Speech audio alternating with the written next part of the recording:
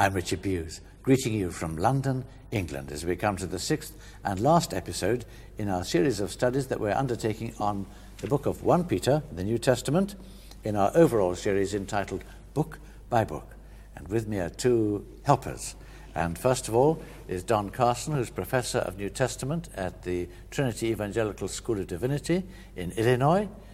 And then also Dr. Paul Blackham, who works with us here in London, teaches in London as well. And together we're going to try and be your helpers in these precious few minutes together as we look at 1 Peter, and we're looking at now the whole of chapter 5 as we come to this last study. It's really on a sort of the Christian leadership and service in the context of glory. That's what we're roughly on about here. I won't read all of this chapter, but I hope you've got your Bible with you. And let me read from verse 8. Be self-controlled and alert. Your enemy, the devil, prowls around like a roaring lion, looking for someone to devour. Resist him, standing firm in the faith, because you know that your brothers throughout the world are undergoing the same kind of sufferings. And the God of all grace, who called you to his eternal glory in Christ, after you have suffered a little while, will himself restore you and make you strong, firm, and steadfast. To him be the power for ever and ever. Amen. Well, Paul, could I ask you a question right at the start? And that is, how does Peter here model the teaching of the whole letter here in this chapter? Well, it's very sweet how he addresses the elders. First of all, he appeals as a fellow elder. Well, this is the apostle at the beginning, and you think, well, if I was Peter, I'd let them know that so they'd pay attention. He doesn't do that because he's modelling the whole manner of service and humility. And he says, no, I'm a fellow elder. I'm a church minister, just the same. We stand together in this way. And then a witness of Christ's sufferings. So again, he could have said, I was there on the Mount of Transfiguration. Fabulous. And he is. We know he likes that incident because he mentions it. But he doesn't do that. He says, no, witness of Christ's sufferings. And that's what he wants to bear witness to as well. But then he says, be shepherds of God's flock. And that's the model of pastoral oversight he uses, presumably because that is how he himself was commissioned way back in John 21, after he had, well, when he says witness Christ's sufferings, it wasn't really his finest hour, the time at the cross, when he was he really witnessing faithfully at that time? Not really. But Jesus restored him, which in itself is a great message that after there may be elders who haven't done very well under persecution and have let Christ down badly. Well, by drawing their attention, by using the language of shepherds and sheep and tending the flock, tend my sheep, yeah. He's literally drawing their minds back to his own reinstatement as a shepherd to the flock. And he goes back to this model of tend my sheep, feed my lambs, all that. And it's a wonderful moment that he's prepared to do that. And he also, in going back to there, the amazing thing that Jesus said to him after he was commissioned as a shepherd to tend the flock. I tell you, this is John 21 from verse 18, Jesus said to him, as soon as he said this, commissioned him as a shepherd, I tell you the truth, when you were younger, you dressed yourself and went where you wanted, but when you're old, you will stretch out your hands and someone else will dress you and lead you where you do not want to go. Jesus said this to indicate the kind of death by which Peter would glorify God. Then he said to him, follow me. So at his moment of commissioning was also his moment where he knew that his life was going to be a life leading up to a martyrdom, but that martyrdom would glorify God. At his moment of commissioning to be this shepherd, he set before him the whole teaching of 1 Peter, suffering then glory, or glory through suffering. So in a sense, it's a fabulous place for him to take as his model for church oversight, because he's bringing so much with that extra from his own life. Oh, and we want to learn from that ourselves. Anyone who takes on a position of pastoring or ministry, in pastoral ministry in a church, or leader of a small group or whatever, we have to be aware of this lovely example that is given us in Peter. Don, why does Peter emphasize humility so much? When Peter begins to talk about humility here, he starts off by addressing young men, probably initially because sometimes there is a kind of chip on the shoulder amongst younger leaders, younger men, and women too, for that matter, that sometimes look at the older generation and say, oh, shove over you chaps, and we'll show you how it's really done. But then he immediately broadens it. All of you clothe yourselves with humility toward one another because God opposes the proud but gives grace to the humble. We should not think of this in merely psychological terms. It's not just that God prefers people who are somewhat wimpy, maybe. The issue is more profound than that. The heart of all human sin is the elevation of self. It's trying to be like God. That's what goes wrong in the garden. God becomes not God, but a peer. We now pronounce what's good instead of listening to what God pronounces as good. We shake our puny fists in his face and we sing with Frank Sinatra, I did it my way. Yes. And all of that is arrogant. The first responsibility of any created, moral, sentient being is to acknowledge that God is God and that I am dependent. Only God is independent. I am a created being. I am a dependent being. Every breath I breathe is by His sanction. Every step I take is by His permission. Every beat of my heart is by His decree. In that sense, I am a completely dependent being. Humility just ought to follow from that naturally. That we should have to be exhorted toward it is already a mark of our profound guilt, of our profound lostness. And then to multiply that by the fact that we who are Christians have received spectacular love in the cross. God commends His love toward us in that while we're yet sinners, Christ died for us. To stand beside the cross and be arrogant is unbelievable hubris. It's a sin and distortion beyond degree. It can't be done. No. And thus, both because of creation and because of the cross, humility just marks us out as we ought to be before God. It's not advocating groveling or sniveling. It's demanding that we recognize things as they really are. Humble yourselves then. And then verse 7 I'm looking at also, cast all your anxiety on Him, which is a kind of classic text, really, of Bible lovers all over the world.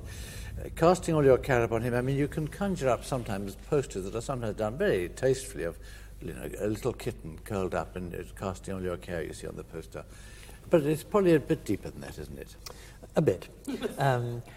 That is to say, I don't want to discourage any Christian anywhere from casting all his or her cares on the living God. It's right that we should do so. But again, it may be in our age of psychobabble that we think of this as a kind of invitation to a kind of soporific spirituality. Whereas the kinds of cares that these Christians had to cast on God had to do with threats to life or to well-being or to job, the threats to a slave who was being abused by a wicked master, the threat of persecution, many insults. And although it is true that we are to cast absolutely everything that bothers us upon God, this is the casting of cares upon Him that is pretty serious. It does not guarantee instant psychological peace. What it breeds is faith. It breeds an acknowledgement, let God be God, I can trust Him. Even with a Job, though He slay me, yet will I trust Him. And within this kind of framework, it breeds a tough-minded resolve rather than a kind of wimpish kitten. Granted that sort of framework, this is a pretty tough-minded sort of Christian stance, rather than the mark of a kind of merely psychologized Christianity. Indeed. In fact, there's a tough-minded enemy who's right. pursuing us and is after us, as verse 8 goes on to say, your enemy the devil prowls around. How does the devil wish to devour the Christian, as he puts it there, Paul? Well, this is the striking thing, isn't it? Sometimes we might think of the devil and think, oh yeah, what the devil wants to do is make us have a horrible life. But I think perhaps that isn't the way Peter's going at all. Be self-controlled, alert. Your enemy the devil prowls around like a roaring lion, looking for someone to devour. Resist him, standing firm in the faith, because you know that your brothers throughout the world are undergoing the same kind of suffering. So the brothers who are resisting the devil are suffering. And I think, again, if we've noticed that Peter reflects on his own life and shares his own life, do you remember in Mark 8:31, because he himself was devoured by the devil, and sort of possessed by the devil. And what moment was that? How did it happen that he did not stand firm in the faith? Mark 8:31.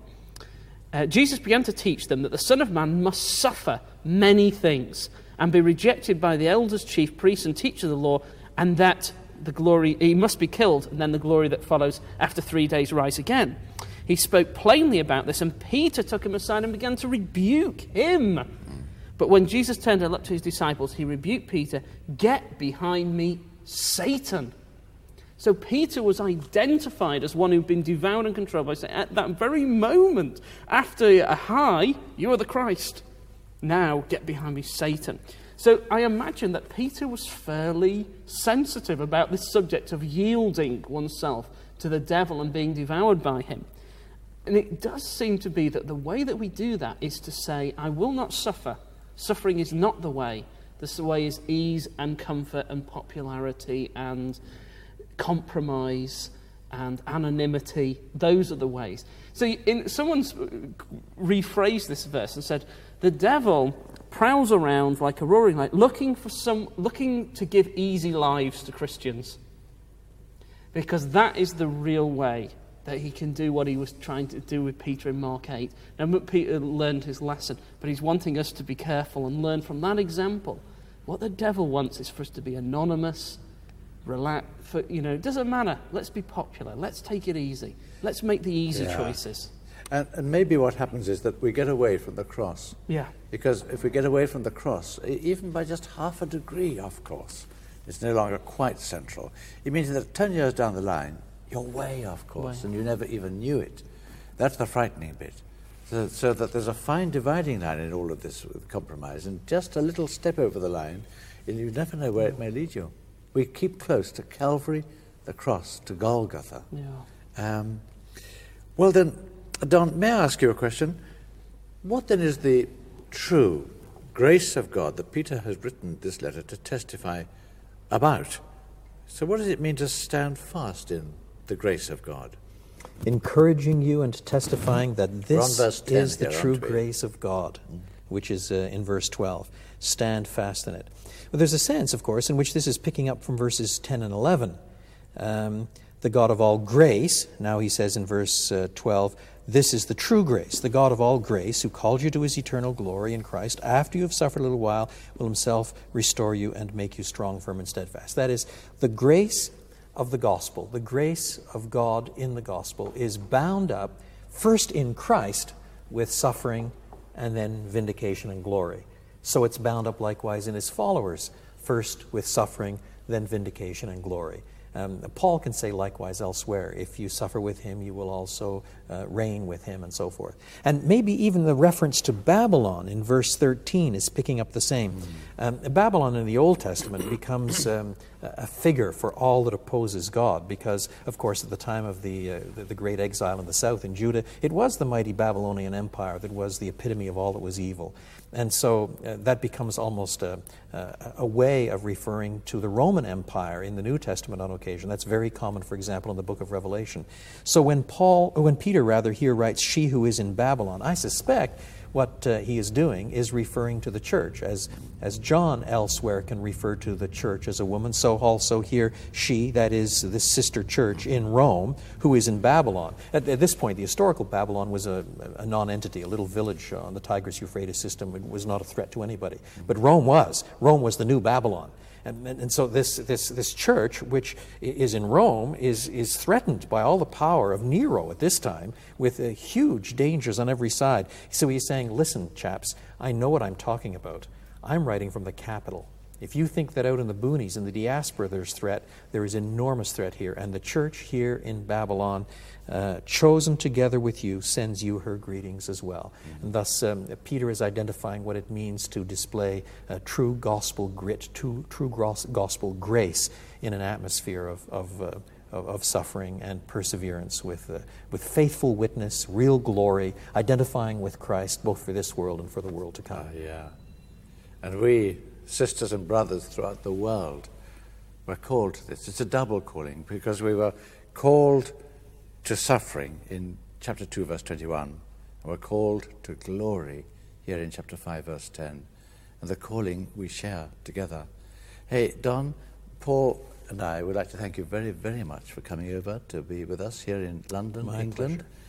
Where are you heading next? I have some meetings in Northern Ireland. Well, we wish you God's richest blessings in the travelling, and we will see you again. My pleasure to be here. Let's have a short prayer. A loving Heavenly Father, we thank you for this opportunity of being together around the book of 1 Peter. We ask that we may learn from it as to how to stand firm and steadfast with Christ as our supreme model in all things. We prayed for his name's sake. Amen. Thanks for being with us. Let's do it again one day.